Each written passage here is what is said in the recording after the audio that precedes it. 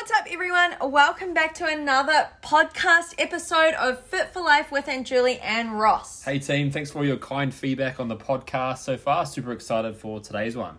Yes, so today's podcast is going to be our thoughts on a few key topics. I often get asked on Instagram about a few different things ranging from keto right through to if it fits your macros and things like competing. So both Ross and I have competed and we just have a lot of thoughts on different things in the fitness industry right now. So I thought this would be a fun episode for us to do. Sure will be. The first one I am going to start off with for us today is keto diet. So I think it's really important for anyone listening to this to realize that at the end of the day, your fitness journey is about finding what works for you and finding something that is sustainable. The main thing I wanted to cover on my side of thinking about keto diet is the reason for it. Keto diet was created many years ago to help with epilepsy. It is quite an extreme diet in which it eliminates pretty much all carbs. So you're eating a very low carb, high fat diet. And personally, I enjoy carbs a lot. So when it comes to people asking me what I think about keto, I think, you know what, if you don't like carbs, by all means, go for it. You can do keto, of course, or if you've been advised to do so by a doctor or a medical professional, then it's important that you take on that advice. But as far as nutrition goes, it's definitely not my first pick. Do you have any thoughts on keto diet, Ross? I have the same thoughts on keto as most diets. It always comes back to sustainability for me. If we're looking at different diets, anything that's extremely restrictive typically means it's quite hard to stick to long term. And the key to being successful with health and nutrition long term and with your fitness and things like that is sustainability. Can you do what you're doing forever? If the answer is no, then it's probably not the right one for you, because progress really does take a long time. If you're looking at things like muscle gain, you're looking at a 10-year span plus, right? It's about developing habits and systems over time to be consistent and successful. So that's my thing with every diet, pretty much. If you're looking at keto, paleo, a range of different things that are quite restrictive, my issue with it is I personally couldn't do that forever. Makes so sense. that's something for you, I guess, to think about. If you're going to do it, is could you be sustainable with it? If you're going out for dinner, can you make good choices around sticking to that option? If the answer is then no, then that's probably not the best approach for you, because life is about balance. Especially for me. And me. It is definitely about balance. I like to enjoy the occasional beer. I like to have a treat here or there. Yes, I eat predominantly healthy, but I personally couldn't stick to a low to no carb diet. And that goes along with a lot of other diets as well. It comes back to sustainability. Can you do what you're doing forever? If the answer is no, then it's probably not the right one. Again, the key to being successful with things like fat loss is predominantly a caloric deficit, right? So in a calorie deficit, and whether you achieve that through doing something like keto, or if you just have balanced meals and reducing portions, that's really, I guess, my main thoughts is sustainability. Can you sustain it for a long period of time? And following on from that, I would say enjoyment. Like, life is made to be enjoyed, and yeah, it's all well and good to have something that's sustainable, but you also need to have something that's enjoyable. And personally, Ross and I both know, and I'm sure a lot of you out there all know someone either at work or maybe it's a friend, a family member, that Monday to Friday they're following maybe a keto diet or some other kind of diet, and then comes the weekend and they're, off the diet for the weekend and they're doing whatever they want, and this becomes a repetitive cycle on and off. So it's kind of like weekday dieting. And we personally, for ourselves and for anyone listening to this, we want you to actually do something that you enjoy, which follows on from this topic. What do we actually do? Yeah, so I quite balanced. I like to check my macros personally, but I don't do it every day. I'm pretty aware of what I eat on most days. You eat nowadays. similar things. Yeah, so I eat quite similar meals. So I don't really actually track macros that often in the week anymore, to be honest. So every couple of days I might enter something into MyFitnessPal. However, I like to follow flexibility and balance. I try, obviously, to make good choices. Usually have 5 to 6 serves of vegetables per day. Like I get enough protein in, and of whole grains and fiber and all that good stuff, and I will occasionally have a treat at the end of the day, which fits part of my total energy intake, but also it makes up less than 10% of my total calories. So it's not like we're you're eating, 50% of your calories from highly processed food. Yeah. I think there's a lot of things to note with this, as other people say, well, you know what, I don't want to count calories in the weekdays either, but you have to take into account, like, how long have you been, aware of caloric intake for, Ross? At least 7 years. Yeah. So Ross has put in the time to learn about, obviously he's studied and things like that, but he's put in the time to understand portion sizes from measuring and weighing his food ongoing for a very long time, so that he could pretty much look at a sweet potato and guess the weight that it is just by, holding it. And same with me. I've spent a good few years understanding my nutritional needs, and I can accurately, I would say, estimate the weights of the foods I'm eating and things. But where Ross and I vary when it comes to if it fits your macros is, yes, we both do believe in weighing our foods and tracking our macros on MyFitnessPal. I prefer a lot of flexibility throughout the week, because he's got to go to the office most times to work, whereas I can work from home, so I can make my food fresh, which means that if I feel like having something in the middle of the day, I can fit that into my calories, whereas Ross will usually have similar lunches and dinners because it's easy to prepare, easy to meal prep, and it just fits into his life. And if he does need to change something, then he can. So when it comes to if it fits your macros, the main idea of it is, just for those of you that are like, what even is if it fits your macros? It's pretty much based around the fact that, yes, you can eat any foods that you enjoy as long as you fit it into your caloric needs, regarding what your goal is. So if your goal is muscle gain, or if your goal is fat loss or maintenance, then you have a certain amount of calories and macronutrients, your proteins, fats, and carbs, that you need to hit throughout the day and across the week total. Yeah, awesome. So following on from if it fits your macros, I think the next topic to talk about is intuitive eating for fat loss. For those of you that don't quite know what intuitive eating is, I think it's just like a newly coined term that the fitness industry has come up with, but pretty much it's just listening to your body and eating accordingly. So before the fitness world kind of created this, it's pretty much just eating, right? It's just eating food. It's just a fancy buzz term. So what do you think, Ross, about intuitive eating in terms of fat loss? Yeah, so I think you can definitely lose fat intuitively eating. However, it depends, I guess, how good of results do you want to get. Yeah, you can definitely lose fat intuitive eating, but could you get to the point where you'll have abs and things like that? Probably not. For most people, in terms of getting really great progress, I don't know anyone who has got to the point where they'll see visible abs as a male, for example, by not tracking their calories and macros. Yes, you can definitely lose fat intuitively eating. Of course definitely. You can. It's just about reducing portion sizes and eating less. You can definitely lose fat in that way. It might just not be optimal, and you might not get the exact results that you want, whether that's, quite often for men, for example, it's working towards that six-pack. You probably aren't going to get that intuitive eating. Yeah, so I think there's a few key things when it comes to intuitive eating, and I've thought a lot about this, especially as I have women always asking me about it. So I think intuitive eating has a time and place on your journey. If you have spent time to, like I said, learn about nutrition, you understand portion sizes, you understand the nutrition of the food that you're putting into your body and the caloric intake of that, then of course it makes intuitive eating a lot easier, because you understand that you're not going to snack from a pack of almonds and eat a whole bag of almonds because, they're healthy and you felt like it. You understand that you need to eat certain things in order to hit your proteins, fats, and carbs. And you can do that definitely intuitively once you've spent at least 3 to 6 months or longer actually tracking and weighing your food so that you understand those portion sizes. I think it also comes back to what you eat as well. Like if you're going to do intuitive eating, then I think a focus needs to be more on whole foods and making sure you are having of course always you'll be looking at sufficient protein sources, but I feel like the flexibility and balance point in intuitive eating is going to be less, because if you're consuming high GI foods like sugar, of course you're going to feel hungry later. So if you're intuitive eating on sugar, you're just going to be filling up on stuff that's obviously not going to fill your body. It's going to lead to high blood sugar levels and then drop in blood sugar, which leads to overeating. And another thing to think about is your hunger cues in general are often affected by a range of different things. If you look at modern day life or just life in general, if stress levels are high, then things like cortisol get raised, and then our hunger levels can be higher because we're stressed. So sometimes with intuitive eating, it's hard to understand whether we're actually hungry or whether we are stressed, and we need to work on that to lower our hunger cues.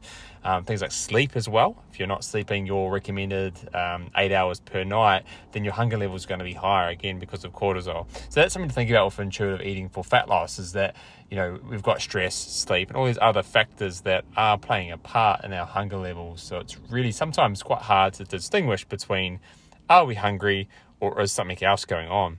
It does come back to, if you're going to do intuitive eating, you've got to think more about what food choices you're going to make, because you can't be as much balance and flexibility there, because, you know, if you're having too much sugar, you're going to be overeating. Yeah, and also by actually being aware of what you're putting into your body in terms of tracking, you can make sure that you're also getting an adequate fiber to help with digestion, energy levels, and overall well-being. So I think intuitive eating, it definitely has a time and place, especially for, I'm going to put this in here, of course, if you are someone that has kind of eating disordered behaviors, or you find that you get very obsessive when it comes to nutrition and tracking, or you've been advised not to do that, then I definitely recommend reaching out to a therapist, a doctor, working one-on-one with maybe a nutritionist to get some help and support around your nutrition, because I do understand that counting calories isn't for everyone, but I do believe that learning about nutrition and education around it is definitely something that is for everyone, and I think that's really important. So that's kind of my thoughts on intuitive eating, and yours. Anything else to add? No, nothing else to add on that one. Awesome. Okay, next up, let's move away from the nutrition side and go on to exercise. So let's talk about CrossFit. For those of you that don't know what CrossFit is, it's more of like a functional training. It's all around the world right now. If you haven't watched the Netflix kind of like docos on the CrossFit Games, absolutely phenomenal. The athletes that do it look absolutely insane. But I just thought maybe we could open up the topic, I guess, around training and what your thoughts are in regards to just, I guess, CrossFit for results and CrossFit in general in terms of classes. Yeah, so I've done a few CrossFit sessions in my day. I actually quite like the style of workouts from time to time. Super impressive athletes, especially the elite CrossFit athletes are super impressive. One thing to think about with CrossFit is it is quite technical. If you're looking at some of the lifts like a clean and jerk, you know, it is a very technical lift. It's quite hard to learn. You do need a lot of coaching around that. So it's something to think about, that a lot of the lifts are quite high injury risk if you don't have a good coach. So if you're looking into CrossFit, you just want to make sure that your coach that you're going to is really, I guess, skilled and qualified, and is going to take the time to teach you how to do Olympic lifts properly. Because, you know, if you look at the elites like Matt Fraser in the men's class, he spent 10 years doing Olympic lifting before going into CrossFit. So there's a significant background there, and that's why he's so good at it, because it is so technical. You need a lot of practice in it, and there is a high degree or level of injury risk there. So just something to be careful of. If you look at ACC stats through New Zealand, injuries went up significantly based on gym injuries when CrossFit got introduced. So they more than doubled when CrossFit was introduced in New Zealand. So it's just something to think about. You want to go for a good coach. Make sure you spend time learning how to do the lifts. It is very technical. You need to be quite flexible and balanced. And I guess it's not for the beginners. Yes, awesome. So just to kind of preface this podcast, Ross and I did not talk about these topics before. I really wanted his personal opinion as well as my own without influencing one another. And I actually didn't even know about the CrossFit ACC stats in New Zealand. So that's interesting for me as well. So when it comes to CrossFit, I think something from what I gathered from Ross is kind of that, you know, when you go into a CrossFit class, usually there might be anywhere upwards of, I would say 5, 10, sometimes even, 20 people in a class, which means that often it's not necessarily one-on-one coaching, and the coach can't be expected to see everyone's form throughout. So it might even be that, you meet with a coach a few times first and get that one-on-one personalized coaching to make sure that your form's right before you rush into it. And then another thing I want to say is that if you're new to doing any kind of working out. Like Ross said, CrossFit isn't necessarily for beginners. If you're new to working out, it might be a situation in which maybe you want to work out with a trainer in the gym first before you go into the gym by yourself to do any kind of workouts, just to reassure you that you're doing things right to prevent injuring yourself. And I think that when it comes to getting results, of course, nutrition's going to be the most important thing, but I also think that going to the gym and doing CrossFit, very high intensity classes, 6 to 7 times a week, some people try and do them every single day, is very strenuous on your body. And I think it is important to take rest days. And I want to follow up this with Ross leading on from this. I didn't even think about it, but rest days. So many people have ideas around like, if I take a rest day, I'm going to lose results. And I think we should cover off rest days. So what are your thoughts on them, Ross? How many rest days do you have per week? I typically have 1 to 2 rest days every single week, but your rest days should really depend on how advanced you are in your levels of training. If you're a beginner, 3 full body sessions per week is more than enough for you to start out on, and you could have 4 rest days. So it really depends on what level you are, how long you've been training for. If you're looking at things like, if we're talking about CrossFit before, where you're looking at the 6 or 7 sessions per week, that might be okay for someone who has been training for a long period of time. So if you're looking at 5 years of experience within your training. If you're in your first year, probably not going to be the most optimal way for you to train. You probably are going to increase the likelihood of injury. Again, it comes back to the individual, however, though. So like we're all different. You can't expect one person to react to training the exact same way another person is. Yeah, definitely. And so for myself and for the squad, I always give the squad the option when you sign up to work with me, 4, 5 or 6 days of workouts. I personally have 1 to 2 days off a week, but my rest days aren't where I sit around doing nothing. I still make an effort to move my body on my rest day in the mornings. Like I'll go for a walk. Even on Ross's rest days, he'll walk me to the gym. It's not a very big walk, but we just start the day with some kind of movement because that sets my tone for the rest of the day. So often people will say things like, I get so bored on rest days, I don't know what to do.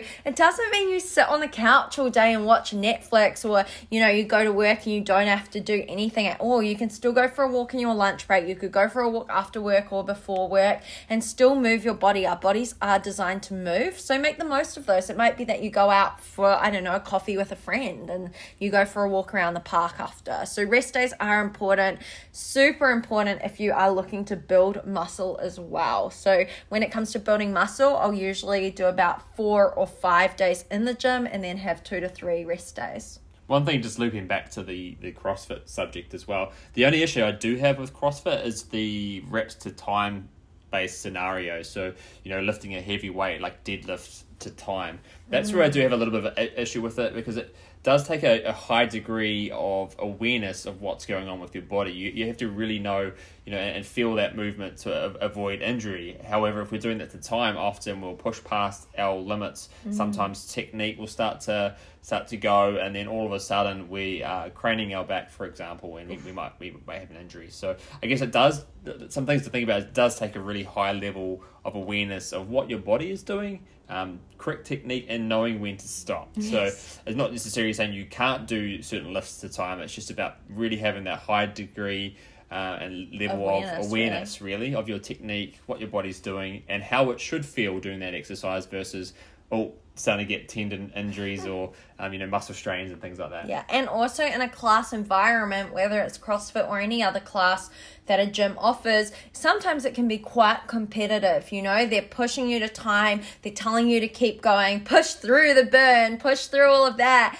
That's not necessarily always the best. If you're feeling some kind of an intense pain, you should not keep going. You should stop, have a break, reflect, and then go at it again when you feel ready to. So sometimes any kind of class, not just CrossFit, can really push you to a different level, but not in the best way possible.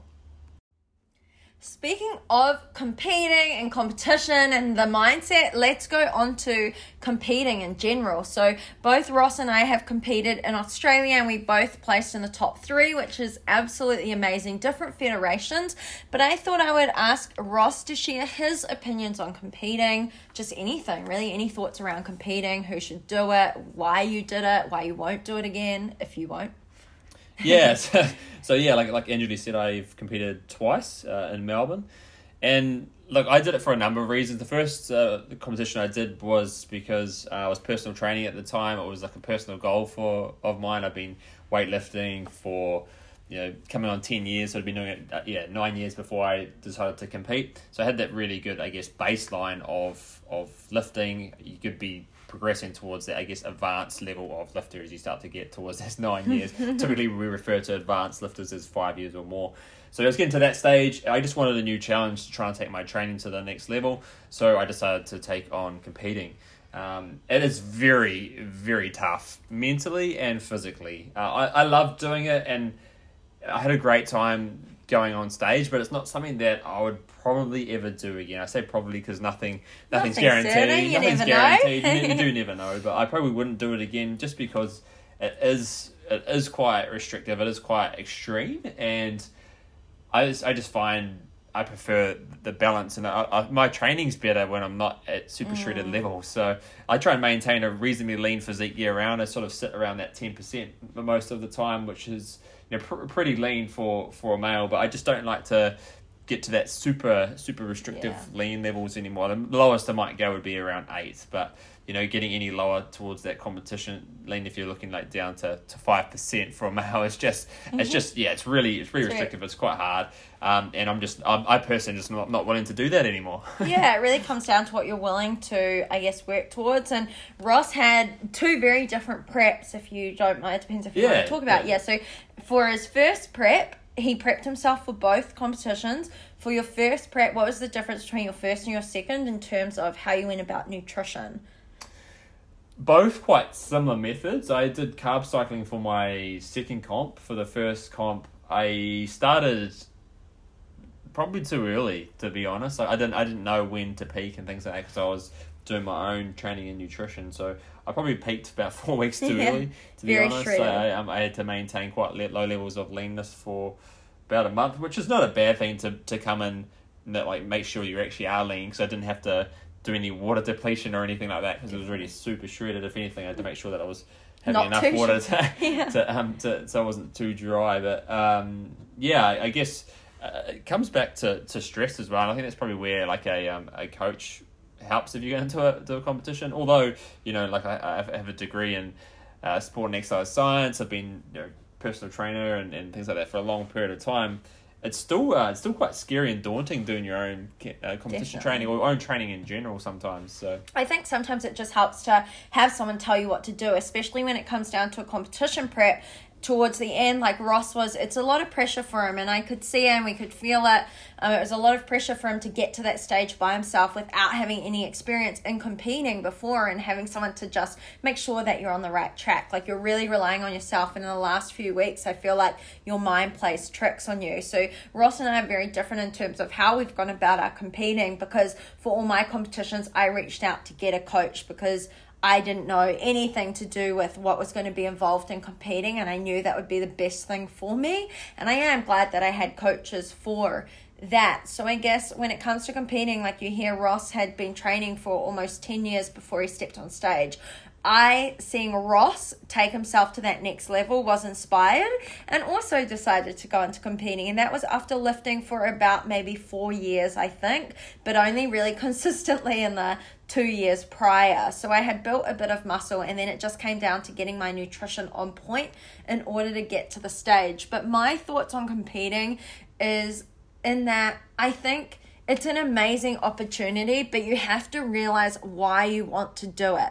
These days, I feel like so many people start going to the gym, and maybe they'll start working out for like a couple of weeks, and then they think, oh, you know what, I want to go and compete.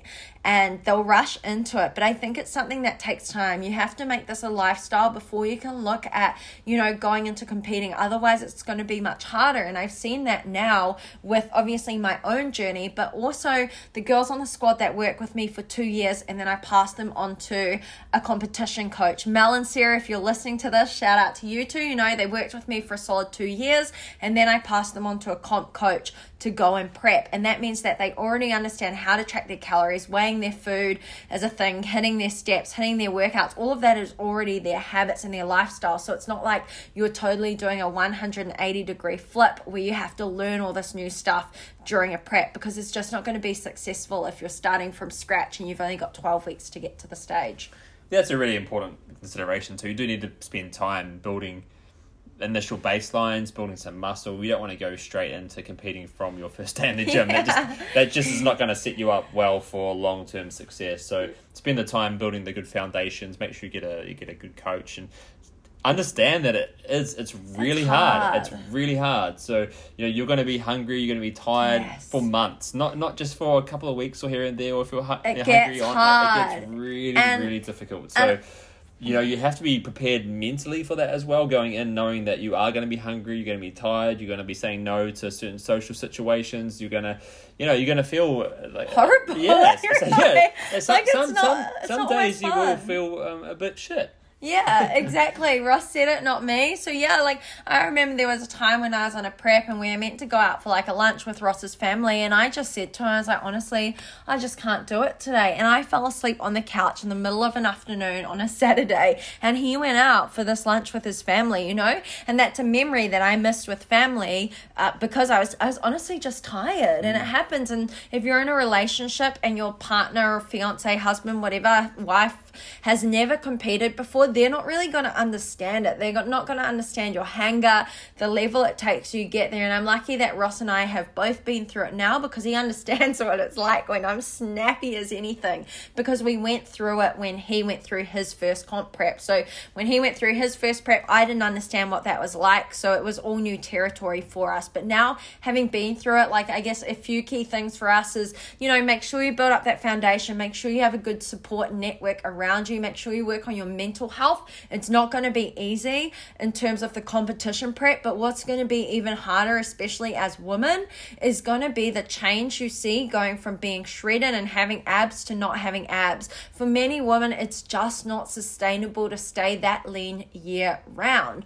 And for anyone that's been following me on Insta for a long time, or my YouTube even, you'll see that my body goes through different phases, and it's meant to. I'm not meant to stay shredded year round. So it is a big mental game, and it's so important to make sure that you have a good competition coach pre-comp as well as post-comp. Do not leave your coach after a comp. Stay with them, reverse diet, and take care of yourself. That's everything I have to say on competing. It's a big topic. I could talk about competing all day long. A really common question I get asked about a lot is supplementation when it comes to a fitness journey and, of course, fat loss. So I thought I would ask Ross simply about protein and fat burners and just supplements in general. So first things first, what supplements do you use? I personally take protein powder. I take creatine, and at the moment I'm using pre-workout, but it's mainly just the caffeine boost, so you can just have coffee instead if you prefer. Yeah, definitely. So I personally don't really like, pre-workouts, but I do like something with a little bit of caffeine, so something like an OxyShred or a cold brew coffee. And then I like to use protein powder in my oats, and I also like to use creatine monohydrate. My goal is to build muscle right now, as is Ross's. But when it comes to supplementation, I'm guessing you agree the same with me, Ross, it's not essential. It's not something that, you have to take. But speaking of protein powder in particular, I like to use it because it tastes good. It's a really sweet treat in my oats and things. And you like to use it right now too, don't you? You find it helpful?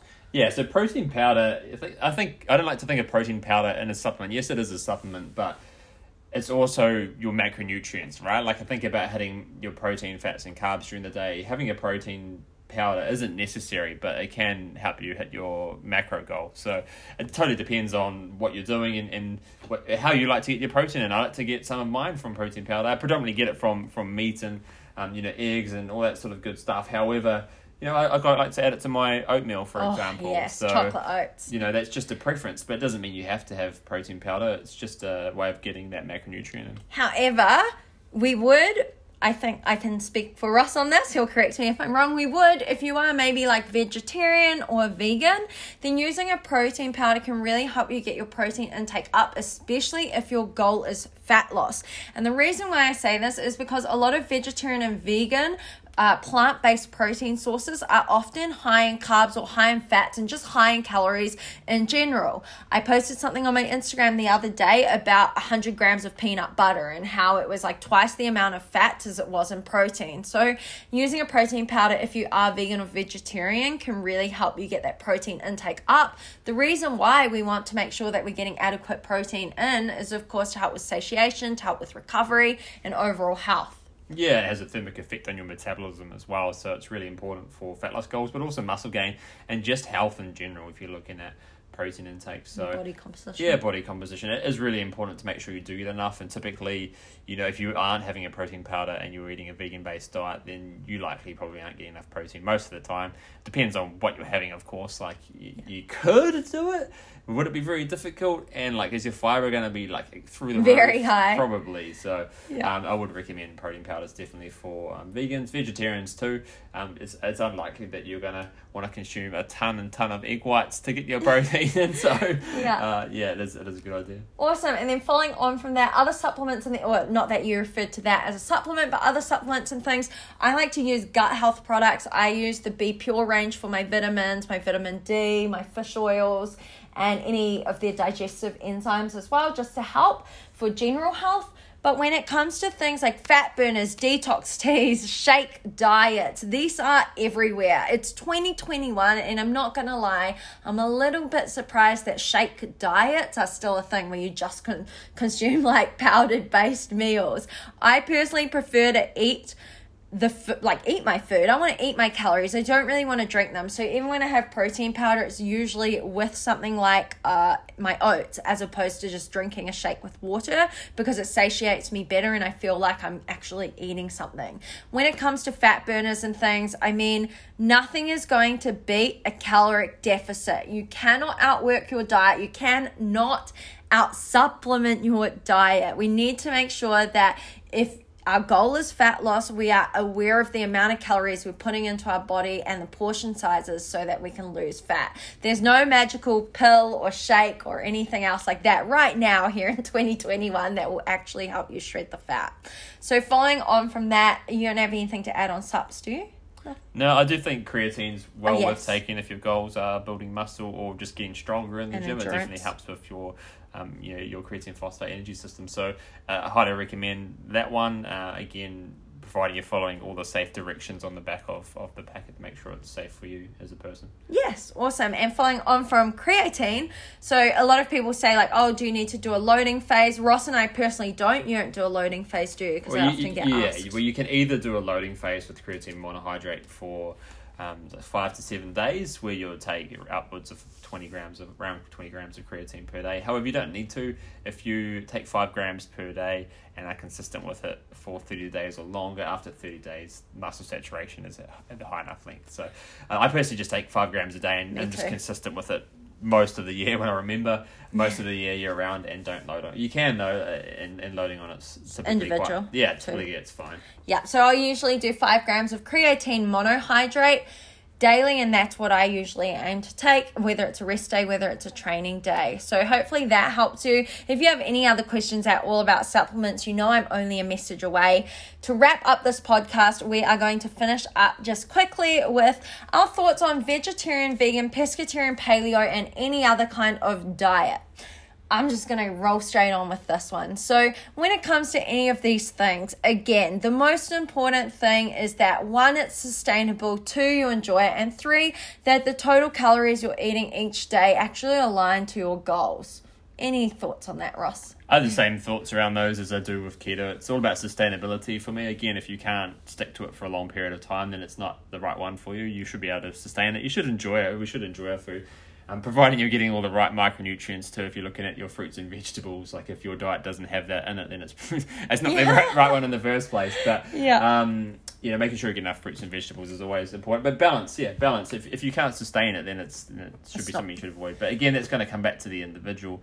What I can't sustain is going to be different to what somebody else can Definitely. And it takes time to learn what works for you and what you actually enjoy. So I do recommend that you try a few things. If you are struggling, you know where to find me and juliemac.com. I would love to help teach you more about if it fits your macros so that you realize there are no good and bad foods. There's foods that you enjoy, foods you don't enjoy, and that you can eat whatever you like and achieve your goals within moderation.